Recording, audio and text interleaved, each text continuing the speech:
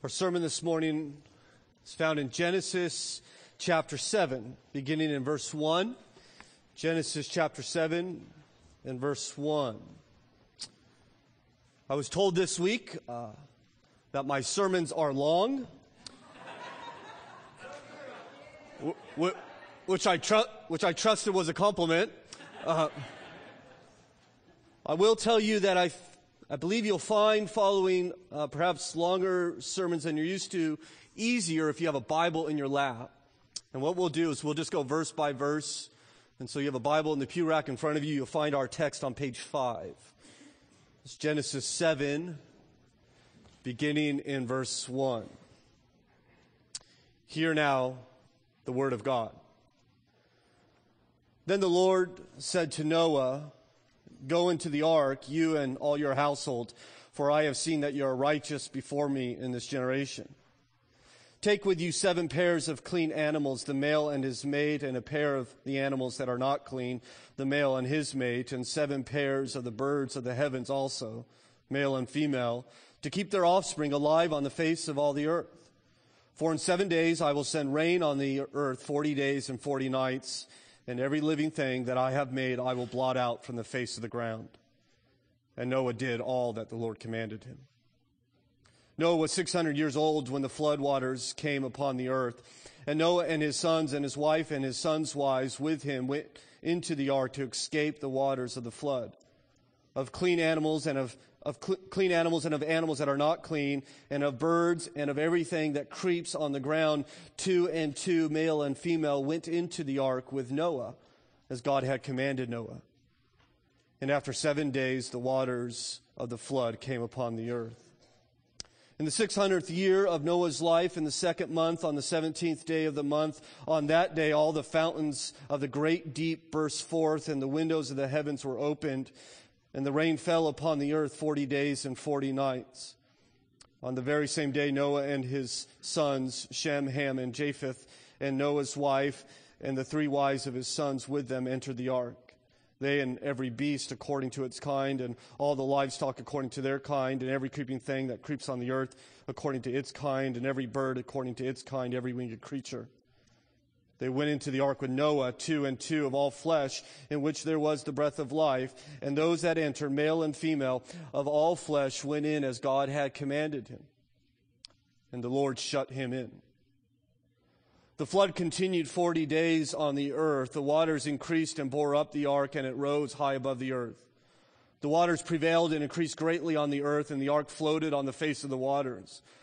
And the waters prevailed so mightily on the earth that all the high mountains under the whole earth were covered. The waters prevailed above the mountains, covering them 15 cubits deep.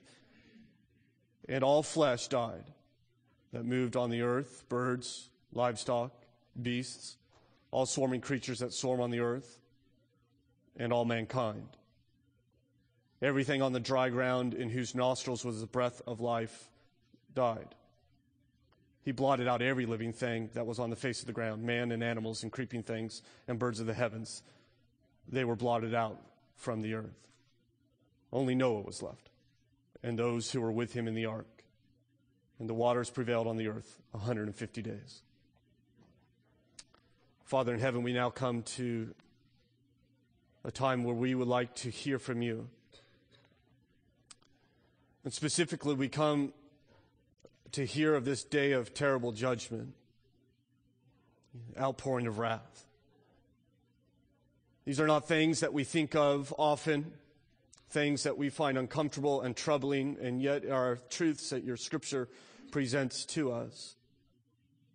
So may we be faithful to you this morning, and not to our own heart's desire to escape troubling themes. May we be faithful to you and listen. Through your word and the power of the Holy Spirit, we pray in Jesus' name. Amen. At 7 a.m. on Sunday, December 7th, 1941, 2 U.S. military officers, 1 naval and 1 army, were headed out to play a round of golf. As they looked outside on what I trust they considered a beautiful day, they were unaware that 175 Japanese planes were just over 100 miles from their location. The two men who were caught by this surprise, the first being Admiral Kimmel, who led the fleet at Pearl Harbor, the other being Lieutenant General Walter C. Short, commander of all military forces in Hawaii. And before they left for their round of golf, the sky was split apart by an unexpected assault, and I trust nothing has been the same since. I believe there is a day coming in which Jesus Christ will ride on the clouds of heaven with the army of angels at his back as he comes in judgment upon his enemies. I believe he comes to make war. I believe also that there are many people who will find out on that unexpected day that their assurance of heaven is blown apart and that they themselves are sinking forever in a place far worse than the Pacific Ocean. I believe that many people believe they are Christians because they simply affirm a set of theological facts or did some religious act when they were young, but have no love for Jesus and no desire to follow him. I believe by Scripture, if they persist in that state, the coming day of the Lord will be a day of unending terror and suffering. And so today, because of the text that is before us, I plan to give a warning of coming wrath. I also plan to give an invitation for all who would flee from that wrath to come into Christ. But I not only speak to those who may happen to be here who are not Christians, I speak to Christians as well. In fact, I hope primarily so. And my hope is that, Christian, as we consider the holiness and the wrath of God, that in your heart you will rejoice over the mercy in which you have received through the blood of Jesus Christ. And so my hope is that sober joy will be planted in your heart today, a weighty joy that shall carry you through life. We'll certainly work our way through this text in 3 steps. The first being wrath is delayed. Second, wrath is avoided. Third, wrath is executed. I will tell you before we even begin in the text, this is a hard message. I'd rather talk to you about Jesus hanging out with children or healing the blind or calling short men out of sycamore trees. I'd rather tell you this morning and preach on God's love and compassion and God's grace and mercy. But not only is our God gracious and merciful, he is also holy and righteous. And my job, I believe, as I understand it from God's word, is to preach to you his word. This is why I preach through books, to be perfectly honest, because I do not have enough integrity to choose texts like this on my own. I'm forced to preach them as we work our way verse by verse through the Scripture which God has given us. And here we come to perhaps one of the most troubling chapters in all of Scripture. And I'll tell you, I can never understand why it is that we decorate our children's nursery with this story or fill our children's library with books about this tale. It doesn't make sense to me. I can't imagine putting my daughter or son down with there painted on the wall, a nice ark with a giraffe poking its head out. And she would look at Daddy and say, "Daddy, why is the giraffe in the boat?" I would have to say, I trust something like, because God is killing everybody else who's not on the boat. Good night, sweetheart. Sleep well. This is not a child's story. This is a story of the unveiling of God's holy wrath. And it should, I think, cause us to tremble. Our tendency is not to look at hard truths. Our tendency is, even when they're in front of us, to ignore them and just focus in on giraffes in arks and how they are saved, but never ask the question, why do they need to be saved in the first place? The Bible forces us to focus on these things, even if they're sobering and uncomfortable. And so here we are today. Of course, we know in our study of Genesis that God created Adam and Eve upon a beautiful world, put them there, provided for them blessing untold, and they decided that they would not trust God, they would not love God, they would not submit to him, and so they switched teams and joined with the devil. Things have been going downhill ever since. And for 1,600 years, up till Genesis chapter 7, God looks upon the earth and things keep getting worse and worse and worse. They're not getting better. And so we get to Genesis 6:5, which kind of starts this whole flood narrative. And we saw a number of weeks ago that God looked down and saw the wickedness of man was great on the earth, and every intention of his thoughts, the thoughts of his heart, was only evil all the time. So God looks and all he sees is sin. And God's response is in verse 6 of chapter 6, and the Lord was sorry that he had made man on the earth, and it grieved him to his heart. You see, he became heartbroken over what we have become. All this rebellion in which we have given ourselves to, that people want to be what they shouldn't and do what they shouldn't and say what they shouldn't, and God sees it, and that's all he sees. And he decides that he is not going to let this continue forever, this sin and this rebellion, this wickedness, this death, this evil. He's been waiting 1,600 years for someone to fix it, for someone to get it right, for someone to repent and bow their knee, and no one does. And so God decides in verse 7 to flood this world in judgment. For we see in chapter 6 and verse 7, so the Lord said, I will blot out man whom I have created from the face of the land, man and animals and creeping things and birds of heaven, for I am sorry that I have made them. I'm going to wipe them all out. But that's not where the Bible ends. It doesn't end in Genesis 6:7. In fact, there is a verse 8 as we see but. Right? This beautiful and glorious but that we see in Scripture time and again, that God says, I will do this, but there is hope, but this is not all I will do, but you will not only see judgment, it will be tempered with grace. But Noah found favor in the eyes of the Lord. God says, I will not be defeated by sin. I will not let you win in wickedness. I will continue on. I will provide a redeemer. I will begin by saving Noah. God makes him a Christian. Noah responds by becoming righteous and blameless. And the Bible says in verse 9 that he walked with God. He says, God, I just want to walk with you. Wherever you go, that's where I want to go. Whatever you say to do, that's what I want to do. I'm just going to go with you and do what you tell me to do, which is a good thing because God has something for him to do. God says, I'm going to flood this world in 120 years. I want you to build a boat 450 feet long, 75 feet wide, 45 feet tall. Because in 120 years, I'm flooding this world. We see in Genesis 6 and verse 22, Noah did this, all that the Lord God commanded him. He did it. And so now 120 years have passed. The ark is complete. And we pick up the story in chapter 7 and verse 1 as we consider, first of all, that wrath is delayed. The Bible says in verse 1 of chapter 7, then the Lord said to Noah, go into the ark, you and all your household, for I have seen that you are righteous before me in this generation. He says, the work is done, Noah. Time to board. It's time to get on the ship. Of course, Noah is not alone, as we see in verse 2. Take with you 7 pairs of all clean animals, the male and its mate, and a pair of the animals that are not clean, the male and its mate, and 7 pairs of the birds of the heavens also, male and female, to keep their offspring alive on the face of the earth. And so, as he was previously told, Noah not only will get on board with his family, but he will bring all these animals on board. This is the first time, however, that we have this differentiation between the clean animals and the unclean animals. And he says, okay, bring a pair of the unclean animals, but then he says, I want you to bring 7 pairs of the clean animals. But interesting, I don't know if you noticed, there's probably a footnote in your Bible next to verse 2, and this could be read, not 7 pairs of clean animals, but 7 of each kind of clean animal.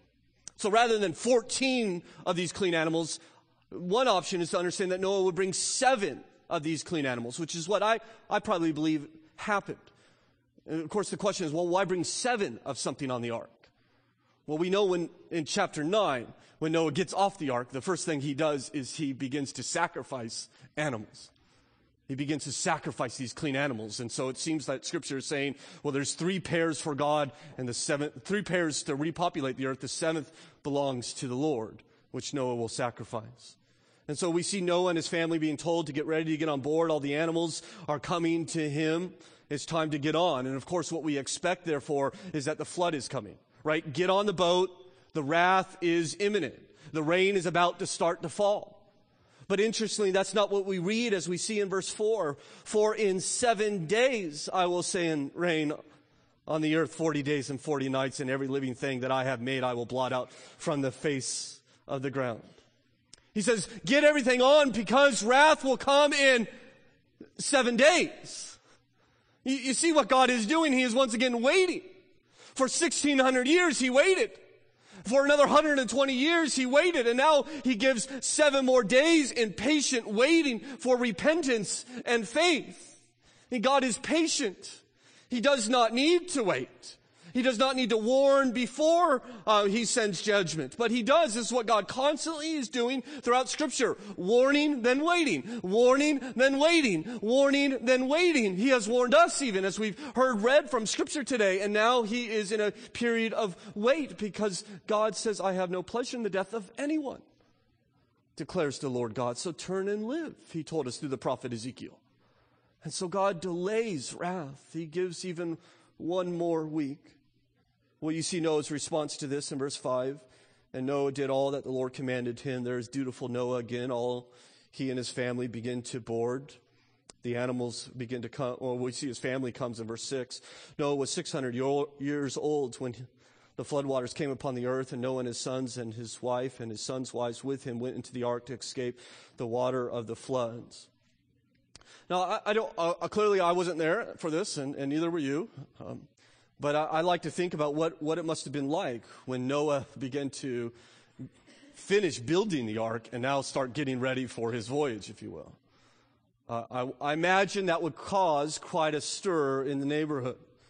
That there are the Noahs, and they're emptying out their house. They're carrying a bed aboard, and there goes a chest of drawers, and he's got his photo albums under his arm, and there's the family Bible being brought on board. And I trust that people begin to comment, people begin to stir, people begin to take notice as all the waters and supplies were being brought on board. I don't think it's much of a guess to say that crowds begin to perhaps even gather to see them load up this ark and prepare for this trip. And of course, it wasn't just Noah boarding, but we see in verse 8 that he had company, as God had promised, of the clean animals and of the animals that are not clean, and of the birds and of everything that creeps on the ground. 2 and 2, male and female, went into the ark with Noah as God had commanded Noah. And so we have all these animals beginning to board. Now, I understand that we get to passage like this, people begin to check out. They say, okay, Stephen, clearly this is a myth. This is a fable.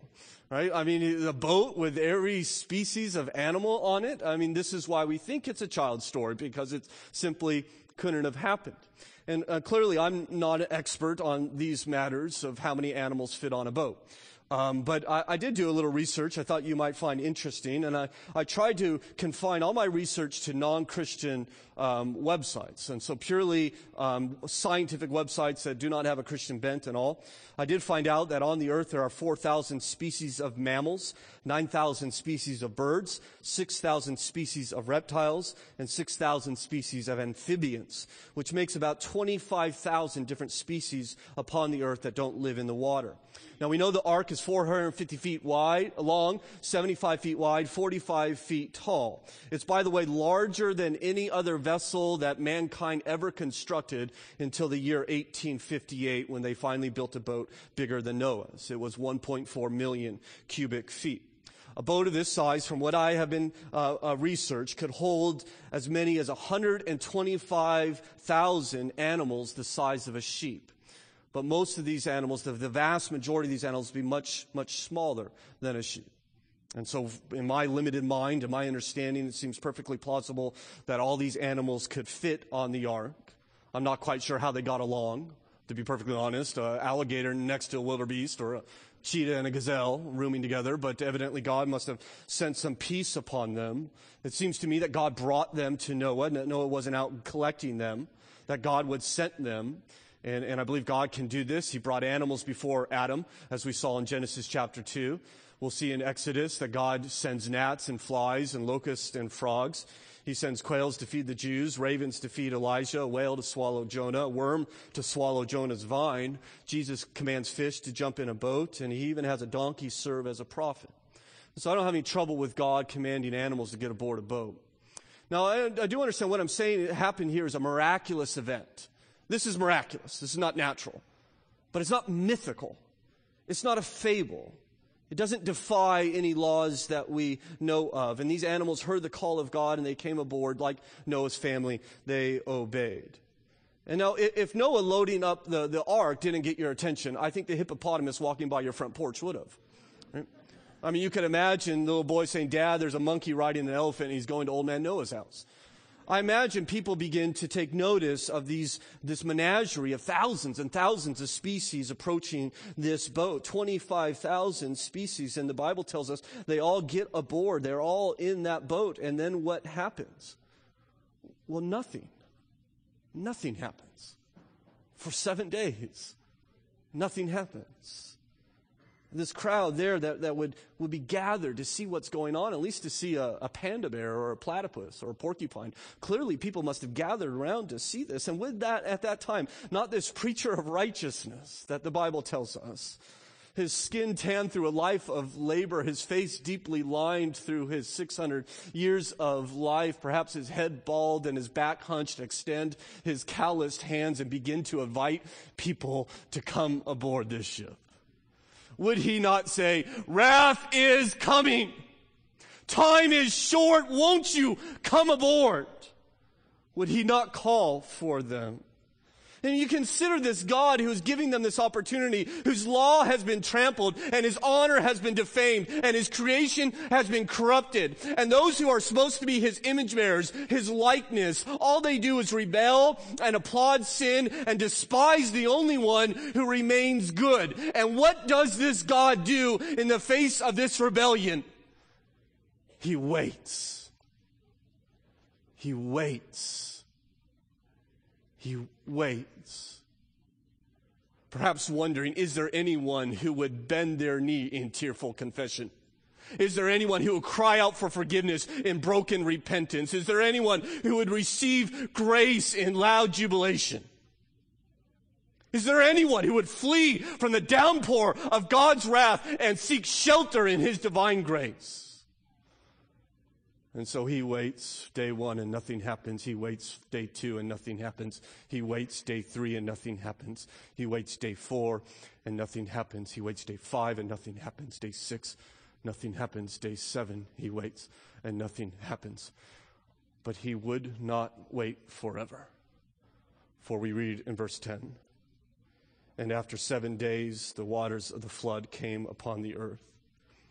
In the 600th year of Noah's life, in the 2nd month, on the 17th day of the month, on that day all the fountains of the great deep burst forth, and the windows of the heavens were opened. We see now that not only after God had delayed wrath, we see through Noah, secondly, that wrath is avoided. Now again, I know people consider this to be a fable and a myth, especially in the country we live in the 21st century. And whether it's a myth or a fable, I don't think the Bible leaves us the option to consider that it's being presented as a myth. In other words, this story may not be true. I believe it to be. But at least whoever wrote this passage thinks it's true. He wants to convince you that it's true. I mean, you see this here in verse 11, the date that he gives. In the 600th year of Noah's life, in the 2nd month, on that 17th day of the month. We don't do this with fables. We don't pinpoint the exact dates in which these things happen. You see, it's being presented to us as a historical event. It's trying to convince us that it's true. Right? There's dates we don't forget. I trust, remember this Wednesday was September 11th, and many during our prayer meeting took note of that and were praying for our land and for this world. Well, back in this day, you never forgot the 600th year on the 2nd month, the 17th day. This was etched in their mind. This was a date that they remembered. In fact, it's interesting to me when I consider whether this is a myth or not, is that almost every ancient civilization has a story, a flood story. They all have it. Almost every single one, you'd be hard to find an ancient civilization that does not have a story about a cataclysmic flood. In fact, most of these civilizations speak of a favored family, a survival due to a boat, a flood due to rebellion. The animals were saved. Some of them speak of birds being sent out, rainbows coming out afterwards, and the boat ending up on a mountain. Of course, many of them are distorted. In fact, all of them are distorted except Scripture. Most of them speak of the gods actually fearing the floodwaters and cowering before them and are amazed that anyone survived. But what's interesting to me is this wide distribution of a story very similar to the one that we have in Scripture, in my mind, points to a common source. It points to a real memory that these civilizations once had.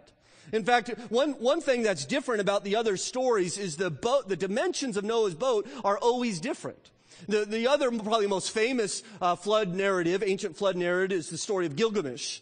And he gives his dimensions of his boat. Interestingly enough, if you were to build that boat, or one to the ratio in which is given, and you put it in the water, it wouldn't float for a second. It would sink immediately right to the bottom of the sea. We have found out that Noah's boat would almost be impossible to capsize. In fact, this 6-to-1 ratio that the Bible gives us of building this boat, according to naval architecture, the science of naval architecture, is the most stable ratio for boat building, and therefore all modern seagoing vessels are built to the same ratio that we see in Genesis chapter 6. And so there's much to commend it to believe. We see that Noah went on this very seaworthy boat in verse 13. On the very same day, Noah and his sons, Shem and Ham and Japheth, and Noah's wife and the 3 wives of his son with them entered the ark. They obey, they get aboard, as Noah constantly is showing us this willingness to obey. I wonder if God told you, listen, in 7 days, I'm going to flood this world, time to get on board. I wonder what you would think or what I would think. I wonder if we would argue with God. I wonder if we would be upset or think, what kind of God are you? But it's not the picture we get. He's just constantly obeying, doing what God told him to do. He reminds me of Mary in that way. Remember when the angel came to Mary and said, okay, Mary, this is the plan. She says, okay, I'm the Lord's servant. I'll do whatever you want. And this, I get the picture of Noah. It's okay, God, there's no fight or argument. There's no dishonor or disobedience. He just does everything that God commands him to do. I think we would do well to follow this example. Not to bargain with God or argue with him or to ignore him or to disobey him. That God, I think, continually speaks to us, and perhaps he will be kind enough to speak to you this morning through his word. And what God intends for you to do is to obey what he tells you, whether he speaks to you through the word or through preaching or circumstances or people or the ministry of the Holy Spirit in your life. He intends for you to obey him, not half-heartedly, not sometimes later, but he intends for you to unquestionably do what he calls you to do, trusting that God is good and that his commands are good for you. Well, Noah obeys, and not only Noah, but you see there in verse 13 that Noah's family, his sons come aboard, and his wife and his sons' wives, and we considered the blessing that it must have been to have Noah as your dad last time, that God constantly seems throughout Scripture to grab someone, usually a man, make him a patriarch, and say, not only will I bless you and fix your life, but I'm going to bless your family through you. And that blessing is going to descend upon your children and even your grandchildren and on through the generations because of what I plan to do in your life. Now, it's not foolproof. And I want to make sure I'm clear about this, because last week I may not have been clear. It doesn't mean that if you follow God, every one of your children is going to follow God. In fact, we'll see later on that one of Noah's son is a total bum, right? And so he's not following God at all. But I want you to see that Noah's family is blessed because their daddy and their husband walks with God. And so Noah obeys. We see verse 14. That the animals here are coming aboard, as we see repeated, they and every beast according to its kind, and all the livestock according to their kinds, and every creeping thing that creeps on the earth according to its kind, and every bird according to its kind, every winged creature. They went into the ark with Noah, 2 and 2 of all flesh, in which there was the breath of life. So creation obeys, Noah obeys, his family obeys, the beasts obey, the livestock obey, the birds obey, even the creeping things, they obey. But the people of the world, they're not obeying, which has been the problem from the very beginning. It's been the problem. You trace that back to the garden. They're not going to obey. And so they will not obey. That continues today. We won't obey the God who has made us. And so with this picture with Noah and all these animals aboard, we read in verse 16, and those that entered, male and female of all flesh, went in as God commanded. And because God commanded him and his family, they're saved. They obey and they trust the Lord and they get on board. And because of that, the wrath of God is avoided by them. Now, can you imagine that day in which Noah came aboard that ark and his family? All the animals there. Can you just picture that in your mind's eye, if you will? What would that have been like? As you know, the wrath is coming and you stand in the doorway and you see the crowds in front of you, perhaps some in drunken revelry or others in violent tyranny, or perhaps you hear shouts of curses or blasphemy upon your so-called God.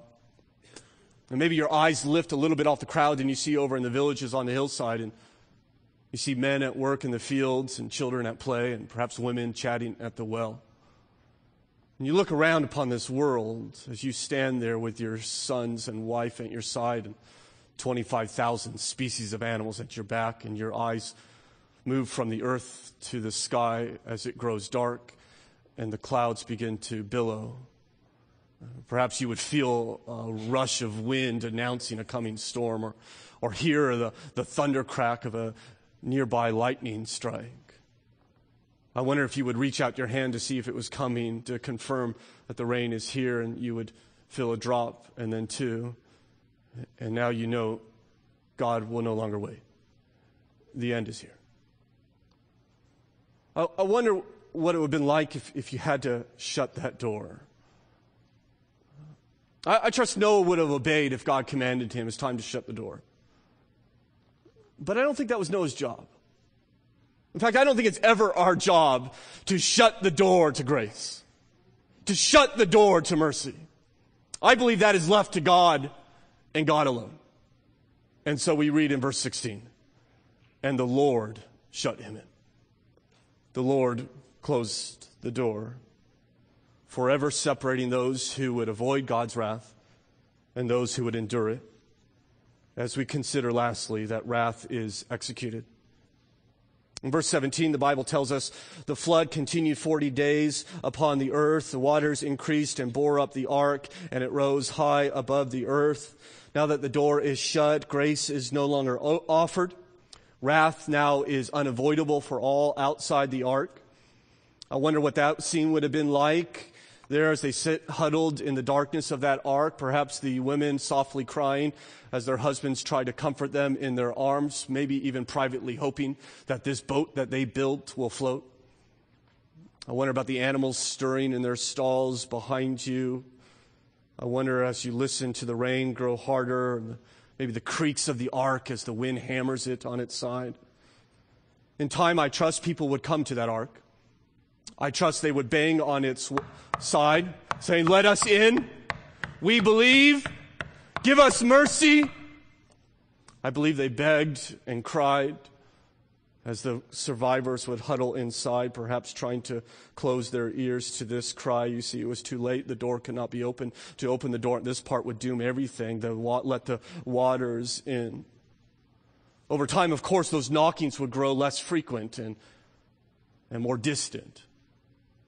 And then eventually there would just be silence. Nothing. And whatever grief you would feel in your heart at that day is just a pale shadow of the heartbreak that resides in a forsaken and jilted God as he exercised his wrath. We see in verse 18 that the waters prevailed and increased greatly on the earth, and the ark floated on the face of the waters. Eventually the ark shifts and the massive structure begins to float in what once was a desert and now rises floating atop this now watery earth. It would continue to rise, for we see in verse 19, and the waters prevailed so mightily on the earth that all the high mountains under the whole heaven were covered. The waters prevailed above the mountains, covering them 15 cubits deep, or about 23 feet deep. You see, the water keeps rising and rising and rising, and there is no stopping it. The result, the outcome of this flood is recorded in Scripture in verse 21. And all flesh died that moved on the earth. Birds, livestock, beasts, all swarming creatures that swam on the earth, and all mankind. Everything on dry land in whose nostrils was the breath of life died. I trust the first to die were the elderly and the sick and those who could not climb or run. I trust there were others who did run, who did climb, who tried to avoid this occasion, hoping that the rain would stop, the waters would descend. The rain did not stop, and they died. There's perhaps young men who would climb up to mountains hoping to outrun the wrath of God, but it would find them there. They would not outrun it, and they would die. And perhaps at this time there were some who began to swim and tread water, But eventually they would grow exhausted and drown. Others, I trust, held on to floating debris, but dehydrated, they would perish. Everyone died. We're told that the Titanic is the worst maritime disaster in human history. There were 2,023 passengers on that boat when it struck an iceberg in April 1912 and sank to the bottom of the ocean. 706 of those passengers survived on lifeboats and other ships picking them up. 1,517 died, mostly from hypothermia in the frigid waters of the North Atlantic. But imagine for a moment if everyone on the boat lived. Everyone on the Titanic survived. But all the world beside was destroyed. It's the scale of the flood. It gives a sense of the terror of this event. This is not best represented as a floating zoo. This is the outpouring of a holy God. There was a survivor, of course, in fact, 8 of them, for we read in verse 23. He blotted out every living thing that was on the face of the ground, man and animals and creeping things and birds of the heaven.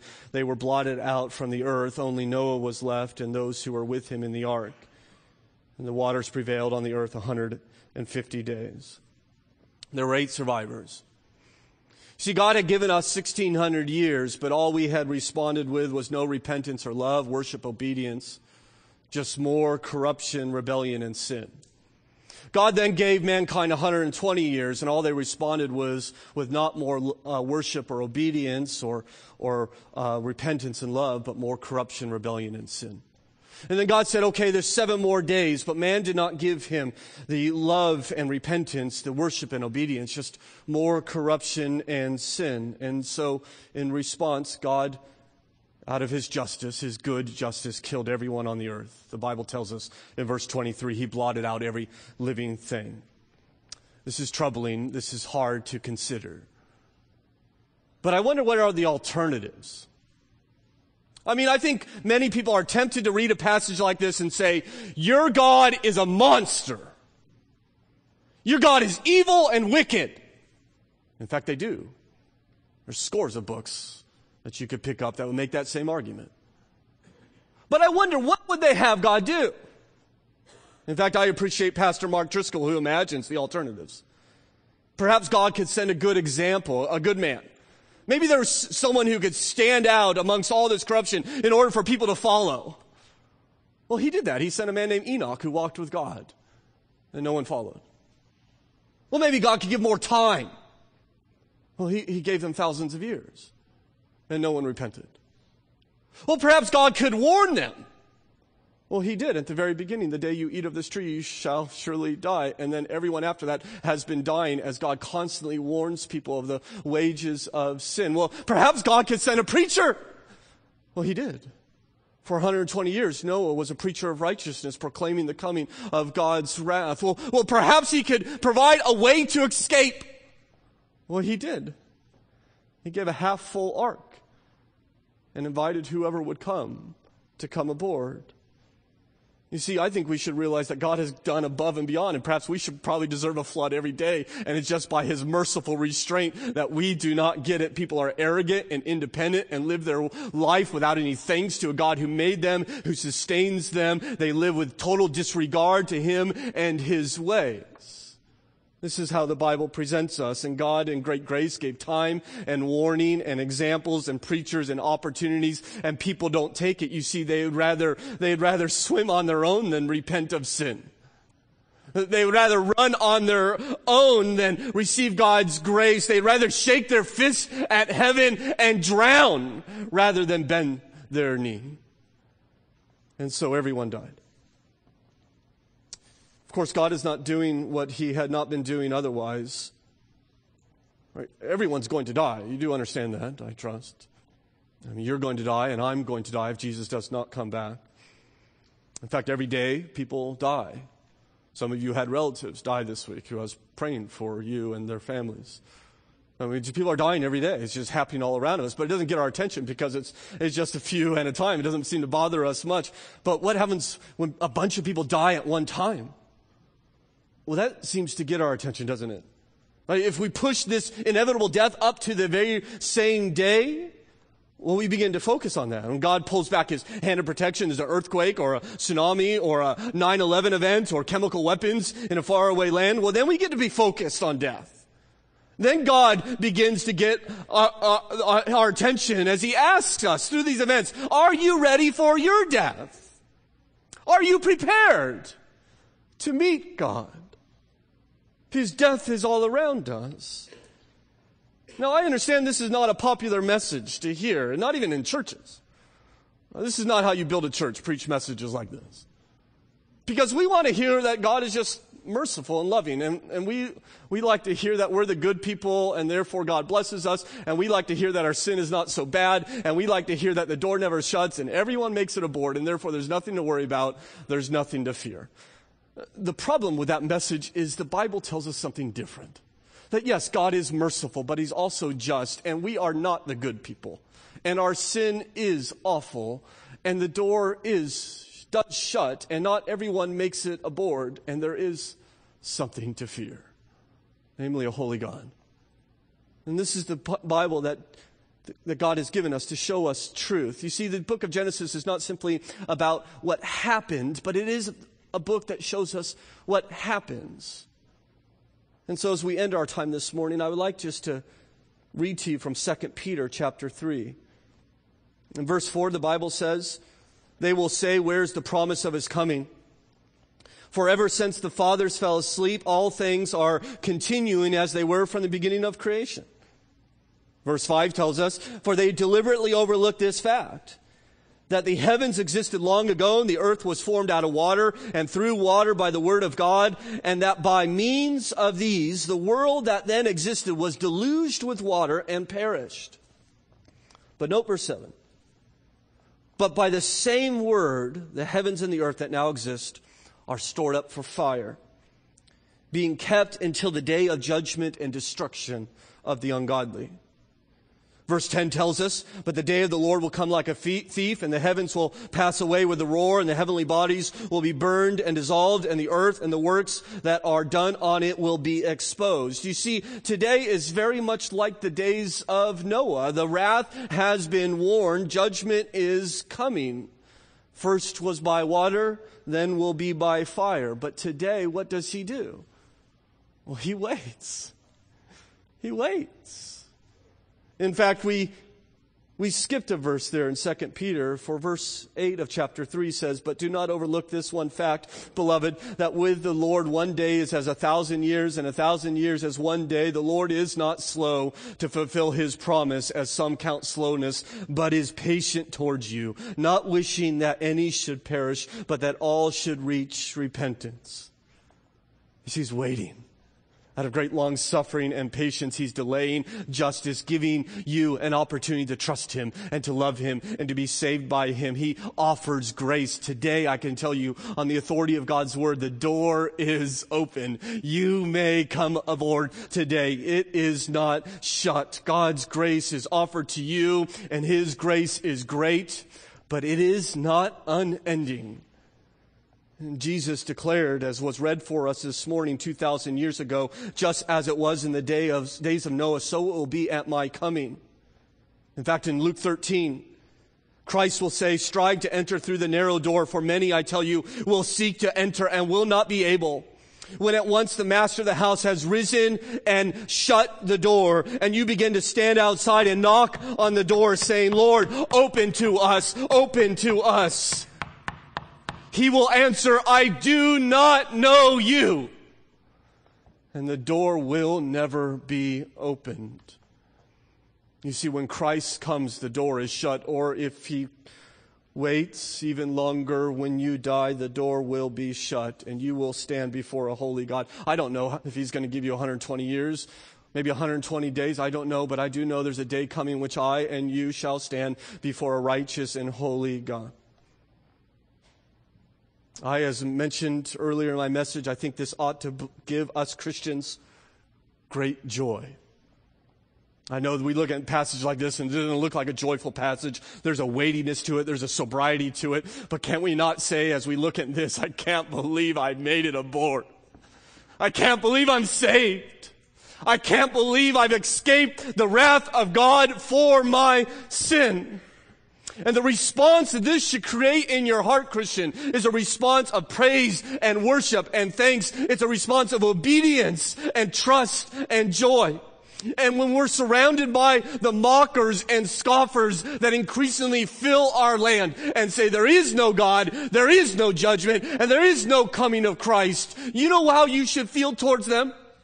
You should not hate them, nor should you despise them, but as Christ has shown us, you must love them. As Christ has taught us, you must invite them. And as Christ has called us to know, you are not better than them. You have got grace. You have found favor. And you have fled to Christ, our ark, that saves us from the wrath of God. He who died on a cross because the wrath had to be poured out somewhere. Our sin had to be punished, and Christ said, I will take it. I will drink down the winepress of the fury of God's wrath. I shall swallow the water that should submerge you. I will take it. And 3 days later, he rose from the grave and then with nail-pierced hands says, will you receive grace? I have done all the work for you. Will you just bend your knee to me as your king and receive the grace I offer you? You see, Christ is our ark. He is the one who saves us from the wrath of God. And in that day, the only thing that mattered was whether you were on the boat. You see, my fear is that there are many people who sit in pews day after day and they admire Jesus. Just like I trust there were people in Noah's day who admired the ark, but never got aboard and therefore perished. There are many who sit in pews in our day who have no facts about Jesus, are aware of him, just like people in Noah's day were aware of the ark, knew all sorts of facts about it, but never got aboard and therefore perish. I think there are people in our day who intend to come to Jesus. One day I'll come. Maybe tomorrow, maybe next week, one day. I wonder if there were people in Noah's day who said, oh, one day I'm going to help him build that boat. One day I'm going to get aboard, but none did. And they perished. All that matters is if you are in Christ. Perhaps there's one here this morning that says, I'll come one day. What are you waiting for? What's holding you back? He invites you today. We know not what tomorrow brings. Perhaps it's pride. Perhaps everybody thinks you're aboard. But you know this very moment through the ministry of the Holy Spirit that you are not his. Will you not speak to me this morning after service? Will you not find an elder and say, I need Christ, that we may pray together and that he may save you? Christ told Noah, God told Noah, come into the ark. The Bible tells us in Isaiah, come all who are thirsty, come to the water. You who have no money, come buy and eat. Jesus said, come to me all who are weary and heavy laden, and I will give you rest. The Bible ends in Revelation chapter 22 with these words, the Spirit and the bride say, come. And let him who hears come. Whoever is thirsty, let them now come. Let us pray that God would do that good work even today. Father, we pray for our friend here this morning that does not know you, that knows they are keeping you at arm's distance, and maybe no one else knows it, but they realize there is no love for Jesus in their heart. There is no desire to pursue him and follow him. And I pray that you would shake him or her, that they would care less about what others think, and the only thing that would occupy them this very moment is what you think, and that they may find your salvation. I pray for my friends here who have said they have given their life to Christ, maybe even prayed a prayer some time ago, and yet have not lived a life of obedience, perhaps have not even taken that first step of obedience, following you in baptism. Will you not work in their life? Will you not produce obedience in their hearts that would confirm their faith, that would give them proof, give them assurance that they truly do believe? And for us, Father, who know you as our Savior and God, know that we have been washed clean by the blood of Christ, will you not today give us a great awe of our salvation? Will you not, in light of the fearsome and terrible wrath in which you outpoured and the wrath, aware of the wrath that is coming, will you not help us Christians, us who have found favor by you, be filled with great awe and reverence and joy and jubilation and worship and adoration? Will you not produce within us a stability that no matter what comes our way, no matter what hardship awaits us as we exit these doors, that we know the wrath of God has been poured elsewhere and that we have His grace and therefore eternal life forevermore with Him? Will you please help us to be people of joy and stability, passionate about those who would live next to us in our workplaces and our neighborhoods, and who you would bring into our lives, that they too would know the joy and the salvation that we have received. Help us to be your people. Help us to obey you in all that you ask, we pray in Jesus' name. Amen. Let's stay